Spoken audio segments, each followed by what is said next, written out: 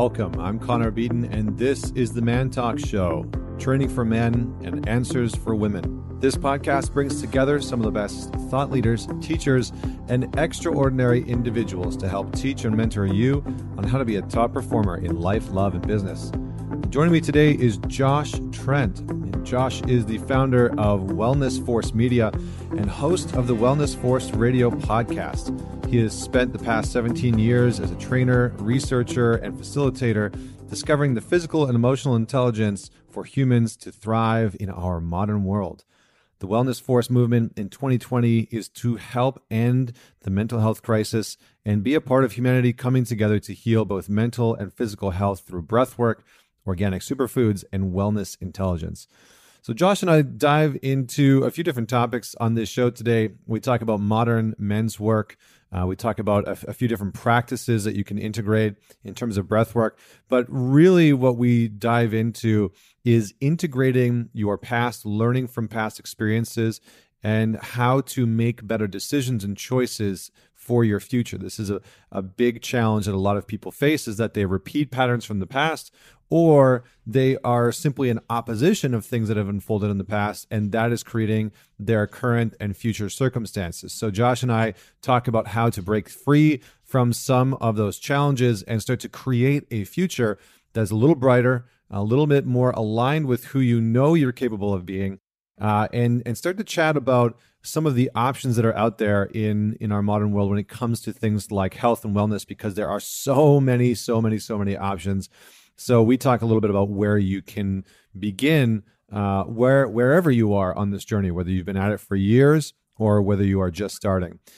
Quick reminder, before I bring Josh on, Vienna and I have a couples workshop in New York City, a live one-day workshop on February 15th.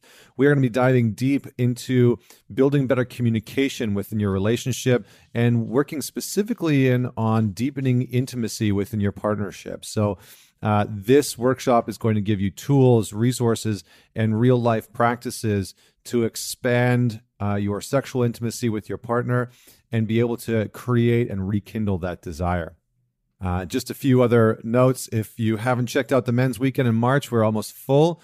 So if you've been thinking about coming, then definitely sign up soon, because that one's going to be full soon.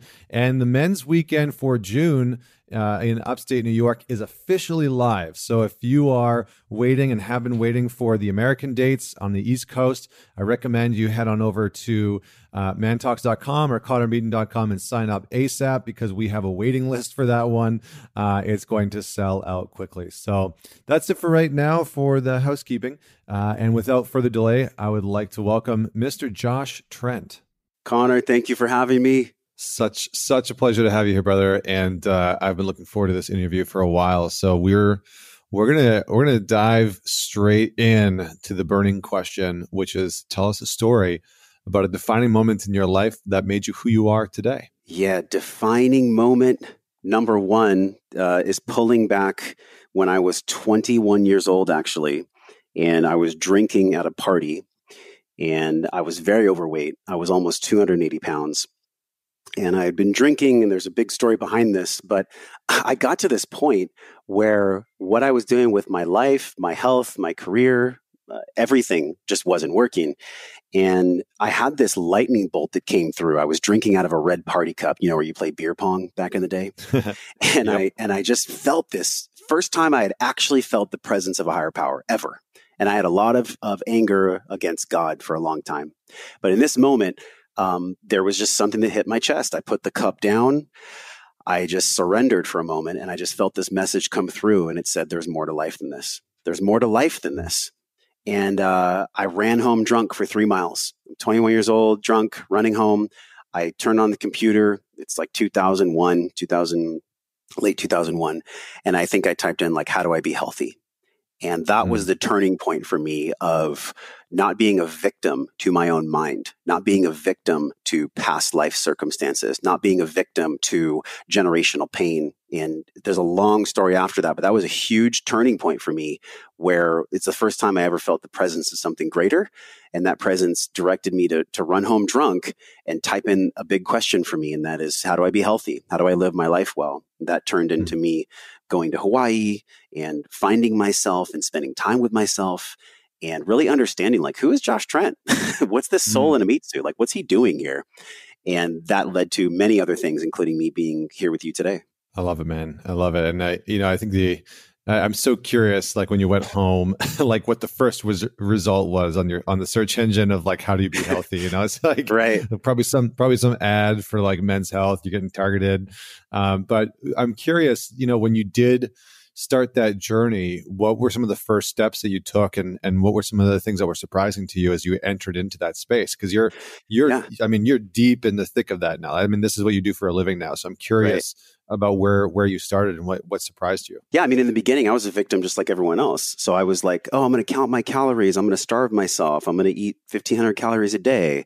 I'm going to work out incessantly until I feel like I'm going to pass out. And so that was my journey for the first 18 months, was like trial by fire, like gaining weight, then losing 80 pounds, then gaining 40 back, and then just understanding like, this is a broken system. Like, this doesn't work for me. And so that led me to become so frustrated that I sold everything I owned. I sold my truck, I sold my possessions. I just said, this isn't working. And I don't know what is going to work, but I know it's not this. And I moved to Hawaii, and I spent 6 months in the southeast corner of Oahu, just like finding out who this guy is that's breathing. And that led me to find fitness. I was working out in a club at a 24-hour fitness, and a manager came out to me and he's like, hey, you're getting good results. Have you ever thought about being a trainer? And I was like, what's a trainer? I had no idea what personal training was. And so that was my first entryway into wellness, which is what everyone wants in wellness, is just fitness. Fitness is like the gateway. And then that's where people start to have a reckoning with the fact that they gained the weight in the first place. And that's not something the fitness industry focuses on, but that was my entryway. And it came from that moment, when I was 21, slamming the party cup down. Yeah. So interesting, man. I mean, I love how, people come into this journey and into this space where, their life puts them on the path. You mentioned something interesting before around, generational pain, generational trauma, and what it looks like to sort of end that. Or at least start to address that. I would love for you to just say a little bit more about that, and maybe like without, whatever you feel comfortable with, because I think that's something that a lot of people maybe can relate to. Yeah. And I know one thing that I love about you and Man Talks in general is that you create the space for people to talk about things that are somewhat deemed taboo by old society. In other words, like, what's the definition of a new man, of a real conscious man? And so every single piece of my past has brought me to this moment with you. So they deserve time. They deserve airtime. And all these things in the past that people don't want to talk about, it's like the less we talk about the darkness, the less we can actually have light, the less we can have space to really show joy and be love and connect with other people. So for me, there was this generational pain that's existed and that I've been aware of, and that is sadness and depression.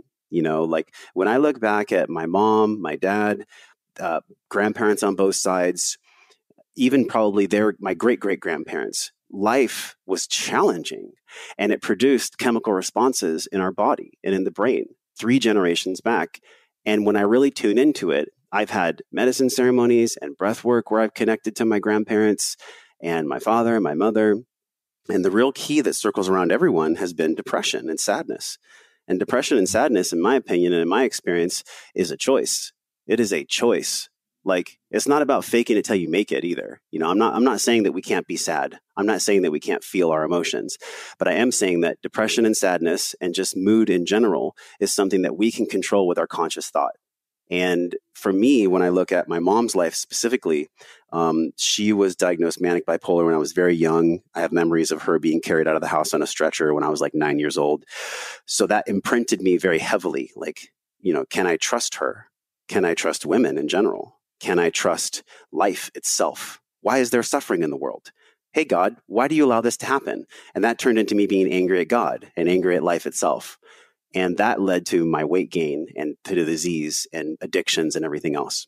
So looking back, it's pretty easy to see that the thoughts and the feelings that I have aren't always mine. And I don't know if we can cuss on your show, let me know.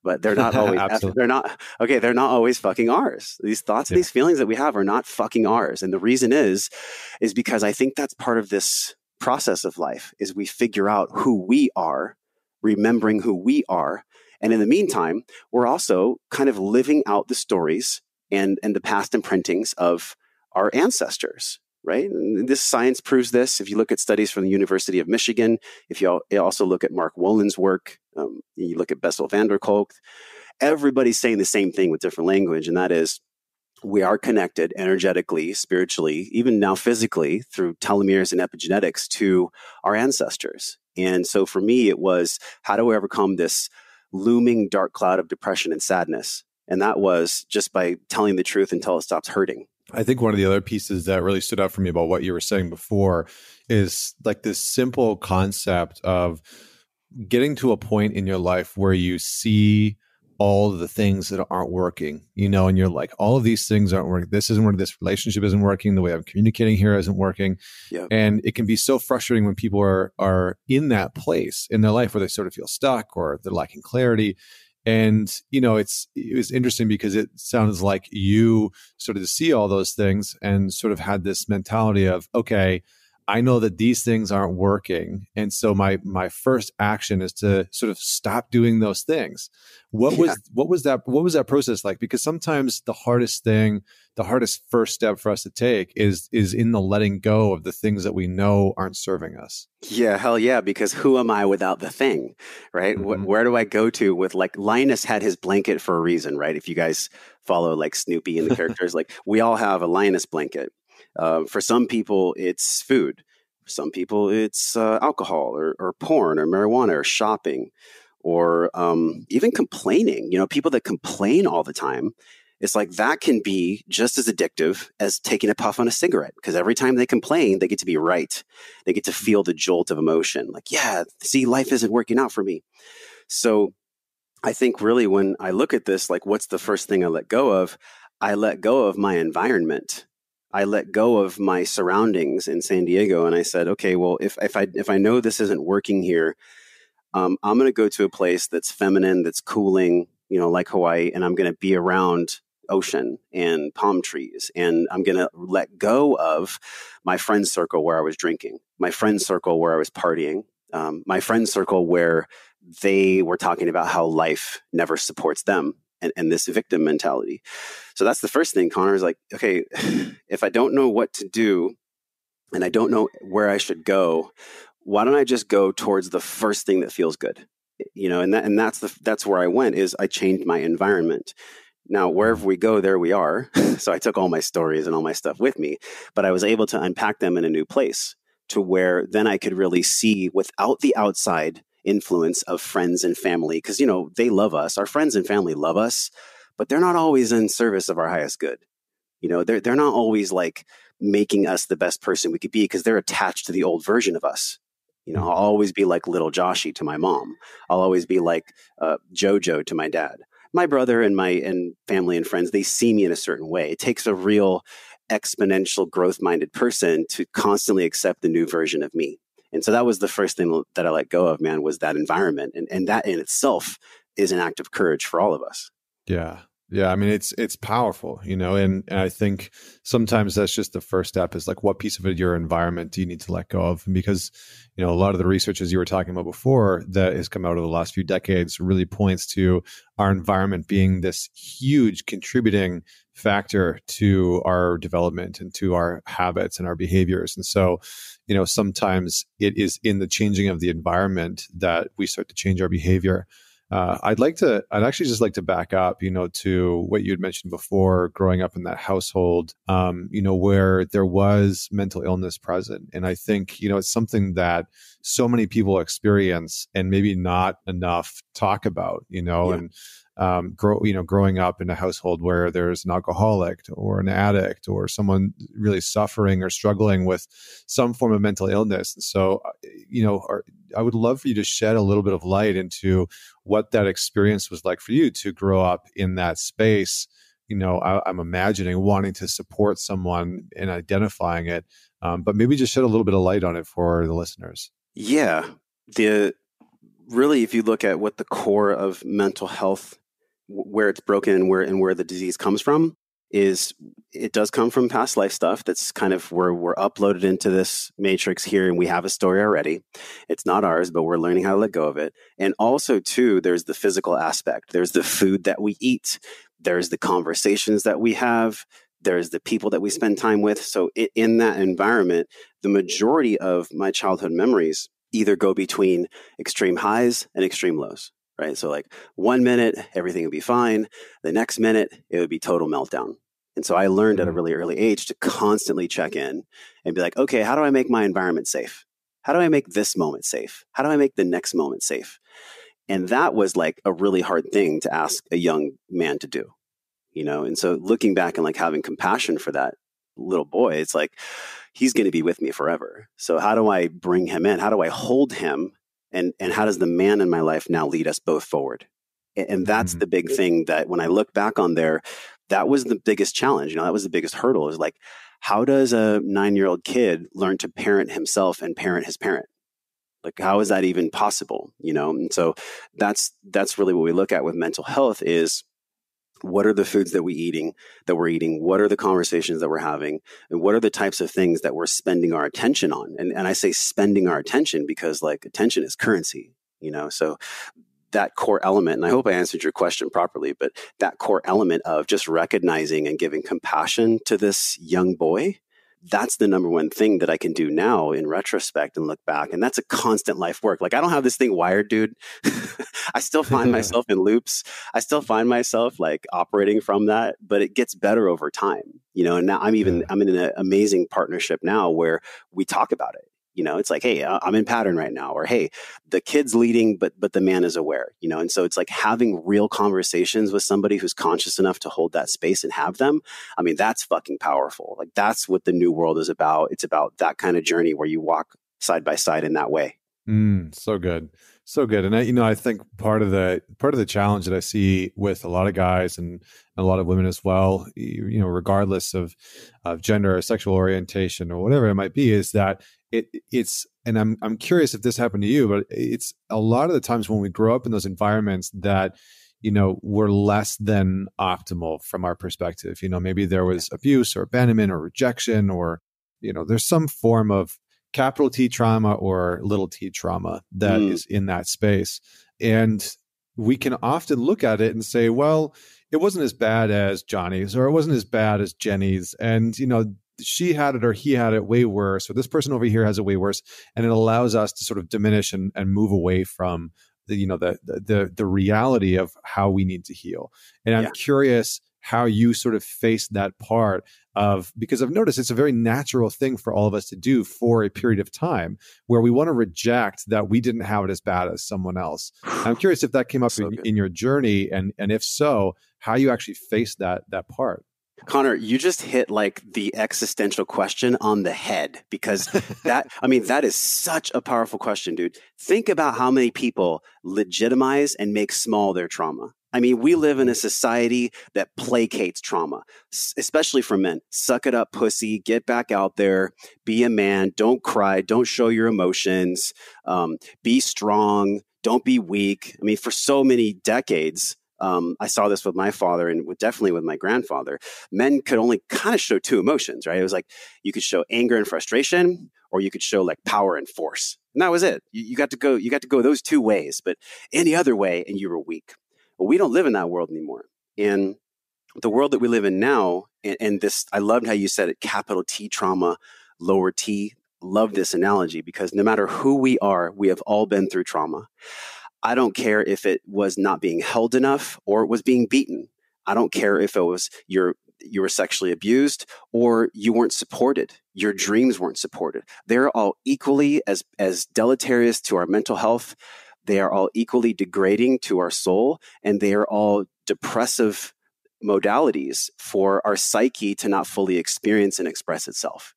And so when I look at the major traumas and I combine them with the stacking possibly of, let's say, 3 to 5 lower T traumas, if you put them on a scale, they're going to equal out. Like, not everybody that's been sexually abused or physically abused is going to have a certain kind of life, depending on the work that they do to heal that child. In the same regard, if we placate and if we push down, like, oh, my childhood wasn't that bad, my parents did the best they could, whatever, you just, I forgive, but not actually going in there, reaching into the bottom of the ocean and pulling out the shit and actually then viscerally forgiving and let it go. It's very challenging, because the ego is a subtle little foe sometimes, right? The ego is going to be like, childhood wasn't that bad. Mom and dad did the best they could. And just kind of like, make small of the things that deeply hurt that young man or that young woman. And that's where the real work exists now. And I know that's what you talk about. And honestly, like for me, it's been just this constant letting go of, okay, let me see what's coming up now. Let me swallow it. Let me digest it. Let me do everything I possibly can to make peace with it. And then let me let it go. And you know what? If I haven't let it go and I haven't made peace with it, it's going to come back around. It's going to show its head again. And so this is my work. This is all of our work. And this is like the new conscious man's work, is to meet that with an open heart and meet that with also strength. There is something to be said about not saturating and bathing ourselves in a pain body. But then there's also like, okay, be honest with yourself and intuitively guide yourself to go and do the work to let it go as well. Yeah, love it, man. And I think just for the listeners' reference out there, in case no one had ever heard that term before, the capital T trauma versus the little t trauma. The capital T trauma is what we normally consider to be quote unquote trauma, what the sort of average person is going to look at and say, that's definitely traumatic. That's a traumatic event. Something like being sexually abused as a kid, or experiencing some form of physical abuse, or very overt verbal abuse. Yeah. Maybe some form of like very severe abandonment. So those are things that, like, we, from the outside, we're like, oh, that's very clearly going to create some sort of a repercussion, some form of like very deep wounding. The little t trauma is actually quite a bit more prominent. And this is the interesting thing, is that not a lot of people really dive into this one, but it's the one that's usually causing a lot of sabotage. And it's the part that's like usually in the shadows. So little t traumas are the ones where, maybe you had a very overly critical parent that over time was constantly just like nitpicking in this really harsh, demeaning, sort of a condescending way, contemptuous way. And over time that sort of eroded your your confidence or your self-worth, et cetera. So that's just one example. But that little t trauma can be verbal, it can be sexual, it can be physical, it can be emotional. But it's an important distinction between the two. And, Josh, I think one of the interesting things about what you're saying there is a lot of this sort of ties back into the modern day man and masculinity in 2020. And, some of the work that men need to do. And I'm wondering if you could just touch a little bit more on that and why you see this as being sort of like the time and the place within our culture for that to happen, but also what that work actually is and what that work has looked like for you. I'm smiling because you and I both know this, and most people already know this on some kind of a energetic level, even if it's subtle. And that is, if you look around and you feel around right now in 2020, we're all being shook to the ground. Everyone, every system, every way of being, man versus woman, woman versus man, Democrat, Republican, pro-life, pro-choice, none of this shit actually matters. What we're really talking about is, can we honor our unique differences, and can we love them? And can we also, in tandem, realize that we're all the same? And that right there is the bedrock that everyone is either standing on or scared to touch, because men are fundamentally different in certain ways. Women are fundamentally different in certain ways. And I think the pendulum right now has swung so hard because of how women were treated for so long. I mean, let's face it, women were owned like property. They couldn't vote. It was terrible. I think we all feel the pain body of that still. And I think the reason why Me Too came through and why we're seeing so many women take positions of power is because the pendulum that swung so hard to the patriarchy on the other side has now essentially swung way hard to the other side. And so we have men that are being demasculated, that are being talked down to in public, that are being belittled while other people are around them. We have men that are not being strong. I know you've interviewed Elliot Hulse, and he talked about weak-minded men. there is something that we're all feeling right now. And that is, how do we honor our unique differences from a place of love? And how do we also acknowledge that we're all the same? And I think that's the construct that modern masculinity is being built from. Mm-hmm. Yeah, I mean, it's definitely a very interesting time to have all this working forward. I'm curious for you, as someone that's gone through some of these pieces, what have you seen, or what's been the most important pieces along your path in terms of the healing that you needed to do, and some of like the lessons that you need to learn along the way? Yeah, the first thing is that women are not my mother. So let's let that land for a moment for every man. Women are not your mother. Your mother is your mother. But not women are women. Every woman is a unique soul. So honoring that thing is a life's work, because things do get imprinted at a very early age. And so our work as a man is to explore what's true and what's not. And so it really takes a warrior, like a warrior heart, and a warrior mind. But also too, Connor, like it takes the heart of a child as well, because you asked, what have I done? Like, what are the things that I've really gone through? Going into plant medicine ceremonies, doing vipassanas, doing float tanks, doing a crucible like a Mark Divine seal fit, physically pushing yourself to see what emotionally will come out. Like those are all essentially tools of the hero's journey. They're all thresholds of growth that in order to go through them, a part of you has got to die. Like an old part of you is going to be killed, and you have to be willing to let it die. I mean, that's, when we're all struggling, and I'll speak to this myself, when I'm struggling with something, it's because I'm trying to hold on to it with dear life.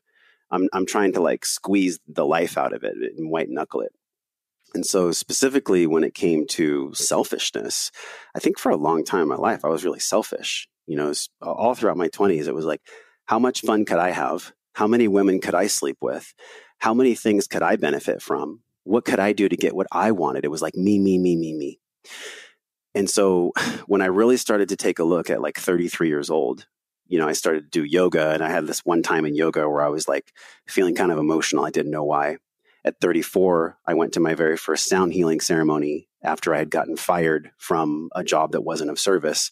And I started crying, and I was like, why am I crying? Like my emotional intelligence at that time wasn't really online in the way that it is now, and in the way that I continue to want it to be. And so what started to come up was just the acknowledgement of how I had treated people, the acknowledgement of, whoa, this feels really shameful. This feels really gross. Like I did all those things. Like, I've seen so many things with my eyes where I've hurt other people.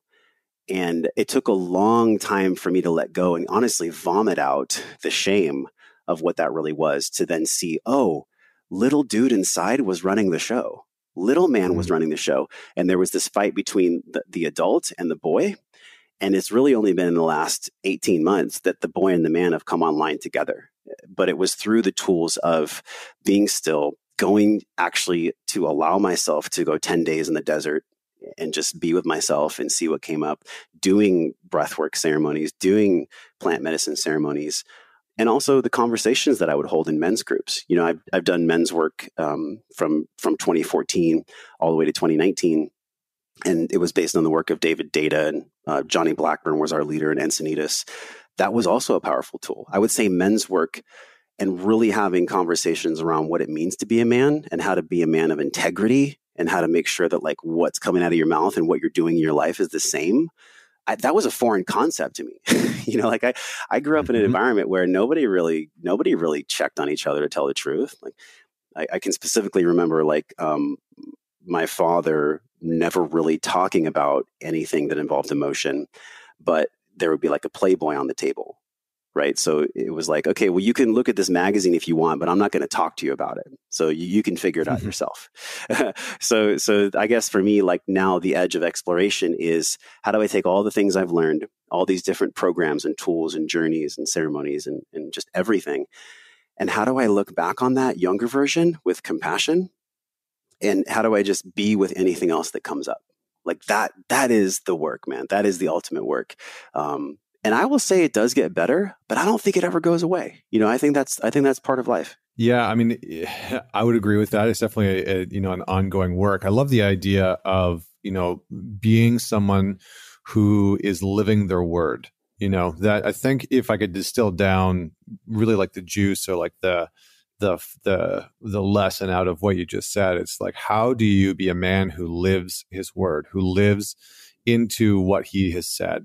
And that's one of the biggest challenges that a lot of men face. And I think the interesting part is that there's a direct correlation to if you are a man who's giving his word to something. So a guy who's saying, yeah, I'll be there at 7 p.m. and then shows up at 7:20, or, Exactly. I want to, ask that woman out and then, doesn't do it, or, I'm going to get you the report by 5 p.m. today and, it doesn't show up for another 2 days. So just the act of being your word is such a challenging undertaking. And yet the further away we get from it, the more we often feel like we are missing something, or that we're out of integrity or that we're failing in some way. And it's like, it's almost as if our unconscious mind is keeping track of everything we say and then trying to hold us accountable to that. And so I think the great part of what you're saying and what I kind of hear you implying is that doing men's work has helped you live your word more powerfully and bring an alignment to bring a deeper sense of alignment to, I do what I say, and I only try and say the things that I know I'm going to follow through on. Is that roughly accurate? Oh, yeah, I like the juice extraction. It's true because God, what is the definition of community, right? We're having commune, we're in unity, we're united together. We've been coming together in circles as men and as women for millennia. Like that's just part of our human condition. Yet in the past 50 years or so, with the advent of technology and the information age, there's a quote perceived connection online where people feel kind of connected online, but they can hide behind their keyboard and take time to write whatever they want. We're living in a highlight reel right now of everyone's life. And then subconsciously, without knowing it, people are comparing their lives to what they see on social media. So it's like we have young teenage girls that are spending 45 minutes taking one Instagram photo and then writing below the photo some inspirational quote that has nothing to do with the photo. We all know what's going. It's so crazy. We all know what's going on. It's like, and I fall prey to it as well, where I'm like, I'll find myself scrolling on Instagram or I'm scrolling on Facebook. I'm like, why am I even doing this? It's because I'm not aware in moments that I'm being hijacked. Here with you and I in this conscious container, I can talk about it, but this has to be something that continues to come up where we get offline and we actually connect with one another in person. That's why men's work and women's work as well, like being in groups, talking about what's really going on in our lives, it produces accountability in a way that's not possible when it's just you. Yeah, I agree entirely. And I think, it's an interesting space because as men's work becomes more and more prominent within, mainstream culture, and a lot of guys starting to explore what that looks like, what it actually means, the different types of men's work out there. I think the interesting part that I've noticed is that there's all these sort of I guess maybe they're externally perceived as like fringe forms of personal development, things like holotropic breath work or using the breath to actually create some sort of transformation or development or growth or awareness, things like plant-based medicine. And I'm curious for you, like as you've gone through this journey, because you've kind of run the gamut, right? You've looked at food, you've looked at fitness, you've dove into breath work and psychedelics. What has that journey been like for you in terms of what you found to be really important? Like, where do you feel like most men should start? And what are some of the staples of this development that we're talking about?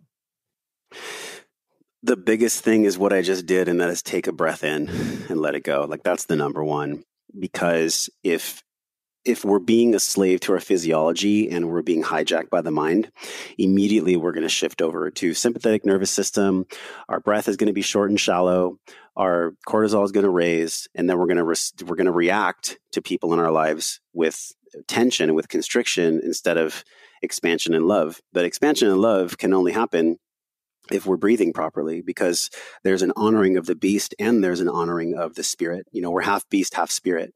So the very first thing that we can do, and it's interesting because as I share this, I want you to check in with your awareness and just be aware that your mind is going to tell you what I'm about to tell you is too simple, that it won't work and that it's too simple. Just be aware of that. taking 6 deep breaths has not only been scientifically shown to shift you out of fight or flight, but it's also something that we don't need a report card to tell us. Taking 6 full deep belly breaths before we respond to someone, before we do something, it allows us to actually come from a place of who we are in that current moment, right? Whatever work we've done to that point. So that's the number one tool I would say for most men is before you share, before you do anything, before you react or snap, and this is like a life's work, by the way, take some deep breaths. If you can't do 6, do 3. And I promise you, if you do that and you just take maybe 21 days where you focus on taking 6 deep breaths before you respond, notice I said respond instead of react, that's going to be a massive lens for you that you really haven't looked out of before because the awareness hasn't been there and the application hasn't been there. So that's the number one, man. And of course, we have our Breathe Stress Reduction Breathwork program that's coming in February. And so there's a lot of other intricate tools there and combinations of breath patterns and cyclical breathing. But just doing that, I mean, that's free. We can all do it. And you'll notice that great speakers do this as well. If you watch any of the great TEDx presentations, or even some politicians, they've had breath coaches. They've mastered the art of breathing in slowly through their nose, breathing out slowly through their mouth as they speak. So that's the number one for all men is take some deep breaths before you respond. Yeah, I couldn't agree more. I mean, it's an interesting thing, right? Because it's sometimes the simplest form of action that we can take that produces the greatest result. And what you said before is like, if you can't take 6, take 3. And I would almost say to people right. and if you can take 3 breaths, you can probably take 6. Like you can probably take 6. I think I think one of the biggest challenges that I see a lot of men falling into is just sheer complacency. Like a really unhealthy relationship with discipline. And I think that's been passed down generationally. Like we were talking about generational trauma before and generational healing. Yeah. I mean, some of our fathers had fucked up relationships to discipline, like really fucked up relationships to discipline. And it was unhealthy. Yeah. It was obsessive or it was manic or, that it's their relationship to discipline that produced the trauma in our life because, something went wrong and they lost their shit or whatever. And some of the fathers that are out there that maybe we had, they lacked discipline altogether. And so, we are now adult men walking through the world without any real understanding of what true discipline looks like and how it can be a positive force in our life. And so I would just love for you to touch on this idea of discipline and how you personally, like, what's been your battle with discipline? What's been your relationship to discipline and how has it evolved over the years? Whew, what an awesome question. I mean, we could go like 6 different ways on this one, whether it's food or breathwork practice or meditation or movement or yoga, or how do I show up in my relationship with myself? How do I show up in my relationship with my partner? How do I show up in my relationships with my friends? Like all of these things require discipline. I don't care who you are. Discipline is freedom. We know that decision fatigue is a real thing. Whether it's Brennan Burchard or any of the neuroscientists out there, we understand that we get about 150 really high tension decisions every day. So if I'm wasting my decision-making power on should I do something, should I not do something, should I do the thing, should I do the call that I said I was going to do or should I not do it? All of those things require decisions, right? And so the more decisions that I make that are out of alignment with the promises that I've kept to myself, the further tired I feel. The more depressed I get, the worse my quality of life is. And so my evolution with discipline really stemmed from not having a proper relationship with food. And then that's my relationship with most other things, right? So when I wasn't eating well, I didn't feel good, which then made me not want to move. And when I didn't move, I would do things like play video games, watch porn, and do things that didn't serve. So it's all a vicious cycle, my friends. And you guys can relate to this. Like one thing can be such a powerful spoke of the wheel that the wheel won't spin true anymore with it out of place. Yeah. So I would say the number one thing is, what are the foods that I'm eating? Like that is the number one. And I do my very best. And my very best means like that I accept when I'm not perfect. But my very best means that you better believe I'm focused on it. You better believe that I'm like making quality decisions with what I put in my mouth. the next discipline curve has been around me just allowing myself to be still throughout the day, right? Whether it's meditating or breath work or just even 5 minutes, like it makes a massive difference, being in nature, things like that. And then the other big one, really, the discipline has been around keeping accountable to my calendar, keeping accountable to my schedule. I think there's a really big confusion out there where some people think if I'm on a calendar, then that means that I'm pinned down. If I have to schedule my life, then that means that like I'm a slave. And it's actually the opposite. Like if you don't have your free time on your calendar, if you don't have your appointments on your calendar, what do you think, my friends? You think you're going to remember all this shit? You think you're going to remember all the appointments that you have, all the promises that you've made to your partner, your family, your friends, yourself? Like if it's not in the calendar, then we're not meeting the demands of the modern day world. The modern day world is way different than the world that we were designed for. And so we're not going to be a victim to it. We're going to adapt, just like all human beings have done. We're going to adapt and we're going to thrive. So those three things, man, are the big ones for me. And they still are, right? Like I remember I was at High Impact Academy with Brendan Burchard, and he was like, some days I want to lay on the couch. And this is like the master of productivity, you know? I don't think that the feeling of I don't want to do the thing ever goes away. I do think that not making a decision because we've already promised and committed to doing it, I think that's the thing that gets easier. Yeah, so good, man. I mean, I think what came to my mind there, and something that I usually tell clients is, part of healing our relationship discipline is being able to figure out how we find freedom within our commitments. And I think that is part of the aim of what a lot of men are trying to do is like they usually feel pinned down by their commitments or weighed down by it, or, it feels like it's restricting their freedom in some way. So it's like, well, how do you find freedom within those commitments? And how do you see those as something that's beneficial or something that's going to give you more discipline? Not in the sense that discipline is a punishment, like so many men and women have grown up with, right? And like a lot of people, right? You must be disciplined. Discipline has such a negative connotation. Yeah, exactly. But shifting it, right? Shifting our definition of discipline away from being something that is a punishment and towards something that is instead a practice, and it's something that we're practicing every day and that we're trying to get better at, And I think that's part of the aim, is to not wish for perfection when it comes to being disciplined. So I'm curious for you. I want to take it back a little bit, because you mentioned like your relationship with food, and it sounds like that has been a really big catalyst and struggle, and something that you have overcome. Can you give the listeners just a little bit more context what you meant by not having the healthiest relationship with food, and how you started to move through that? Yeah, I mean, I can remember being young and not knowing how to deal with feelings, and just being like, wow, I feel really sad, or I feel really angry, or I'm feeling fill in the blank. And so I started to figure out that when I'd like eat cereal, or when I'd go get a burrito, or when I'd eat certain like really carb heavy foods, really pleasure foods, it would kind of quell all those feelings that I didn't know how to deal with. And so that's a pretty early memory. And even in Italian culture too, like I'm half Sicilian. And so in that culture, like food is love, food is connection. If you didn't clear your plate, you're being disrespectful. And so I think, speaking of how things are imprinted in childhood, when I looked at food for the first 20 years of my life, I looked at food as something where I could go to retreat. Food became like this solace where I could go eat the thing if I didn't want to deal with the thing. And so that's why in my life now, I'm like, well, before I do anything, I'm going to deal with the thing. I'm going to figure out, I'm going to feel what's going on with me, what's going on with my environment, what's going on with my relationship, what's going on with my work.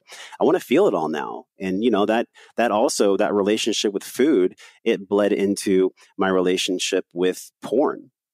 Porn is a massive distraction for men. And I would even say it's just as serious of an epidemic as food, if not more, because it's very subtle the way that porn can creep its way into a man's life.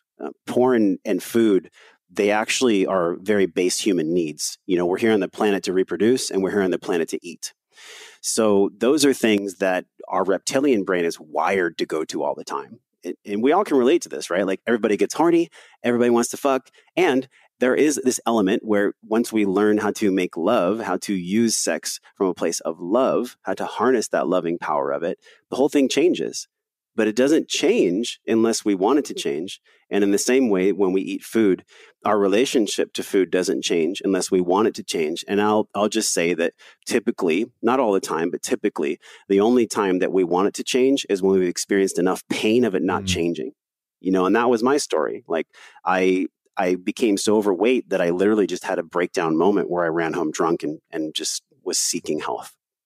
And with porn, porn became like this 25-year, just incredibly draining addiction where whenever I didn't want to feel something, now that I had like done a better job of mastering my relationship with food, then porn almost replaced it in a way.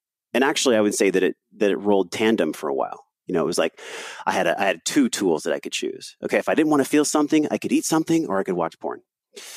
And I would say that if most men check inside, that's the story for a lot of us, because the demands of our modern world and being a man that wants to lead life with his heart and with his power, it can be pretty stressful. It can be pretty overwhelming at times. And so these tools, these tools that we have like breath and like conscious communication, being in men's work and understanding why are the feelings there in the first place? Are those feelings actually mine? And how can I turn to those feelings and get something from them that they want, which is really just being seen, being heard, and being understood?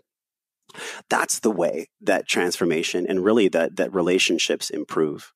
And I really do believe that right now we're at this nexus of mental health, food, and pornography all needing equal spotlight. And that's why I love the series that you did on Man Talks about it as well. Awesome, man. Thank you so much. Well, we're going to have to start to wrap up here because we are almost out of time, and I want to respect your time. And just give you an opportunity to sort of share with the listeners a little bit around the power of breath work, because I think that's something that's come up over and over and over again. And, I have experienced it. I teach it at the Men's Weekend, and I just would love for you to just touch on the importance of breath work specifically, or potentially plant-based medicine, and why it's so important for people to explore some of these pieces. Yeah, thank you, man, because I love that you said explore, because it's a lifelong exploration. Like none of these things that I'll mention are you're ever going to get 100% mastery on. What you are going to get is you're going to get continued improvement. But when I look at really what's below why people would do breath work, it's because they desire confidence and freedom. Everything that you and I have discussed in this show today, it's like we want to not be a slave to our own mind. We want to feel free. We want to have confidence in who we are and trust ourselves. We want to be us. So breath is a gateway to this, and anybody can breathe. I mean, this is why we have the Breathe program. This is a stress reduction breathwork program.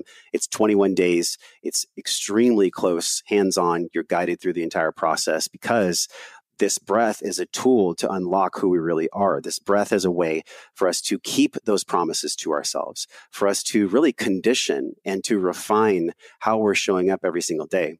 And so what I could say in a sentence is if someone is desiring more confidence in who they are, more freedom in the way that they have their schedule planned, and they're actually disciplined because they know that discipline is freedom.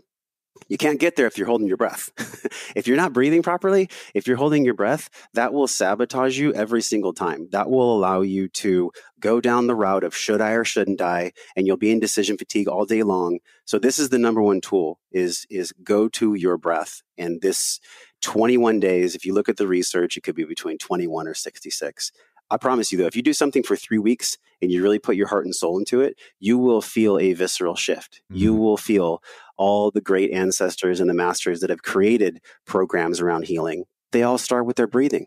I don't care if it's Dan Engle from Revive Centers and healing brain trauma. I don't care if it's PTSD. If you look at any program that's about behavior change, they all start with the breath. So it's like there's something that we all understand to be true here, and that is this is a lever that we can pull to adjust how we feel, how we think, and how we show up every single day. So do the breath work. Make sure that you go to the Wellness Force website. We have a free tool for you as well. I'd love to give to your audience. It's wellnessforce.com/M21. And in that is a week-long challenge. If you're interested in more breathing, we also have the Breathe Stress Reduction Wellness Program.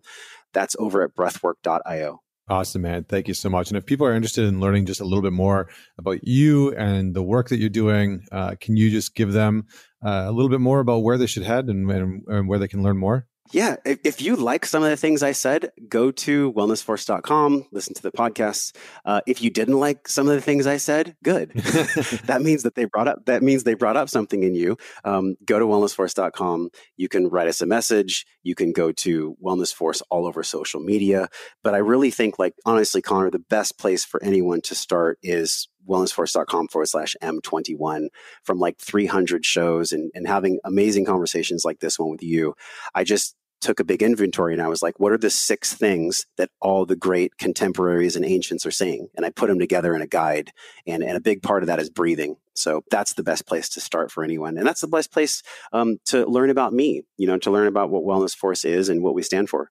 Awesome, man. Well, thanks so much for being on the show today. And I would love to have you back on to do a deep dive, maybe into plant medicine and breath work, because there's some good connection there and crossover.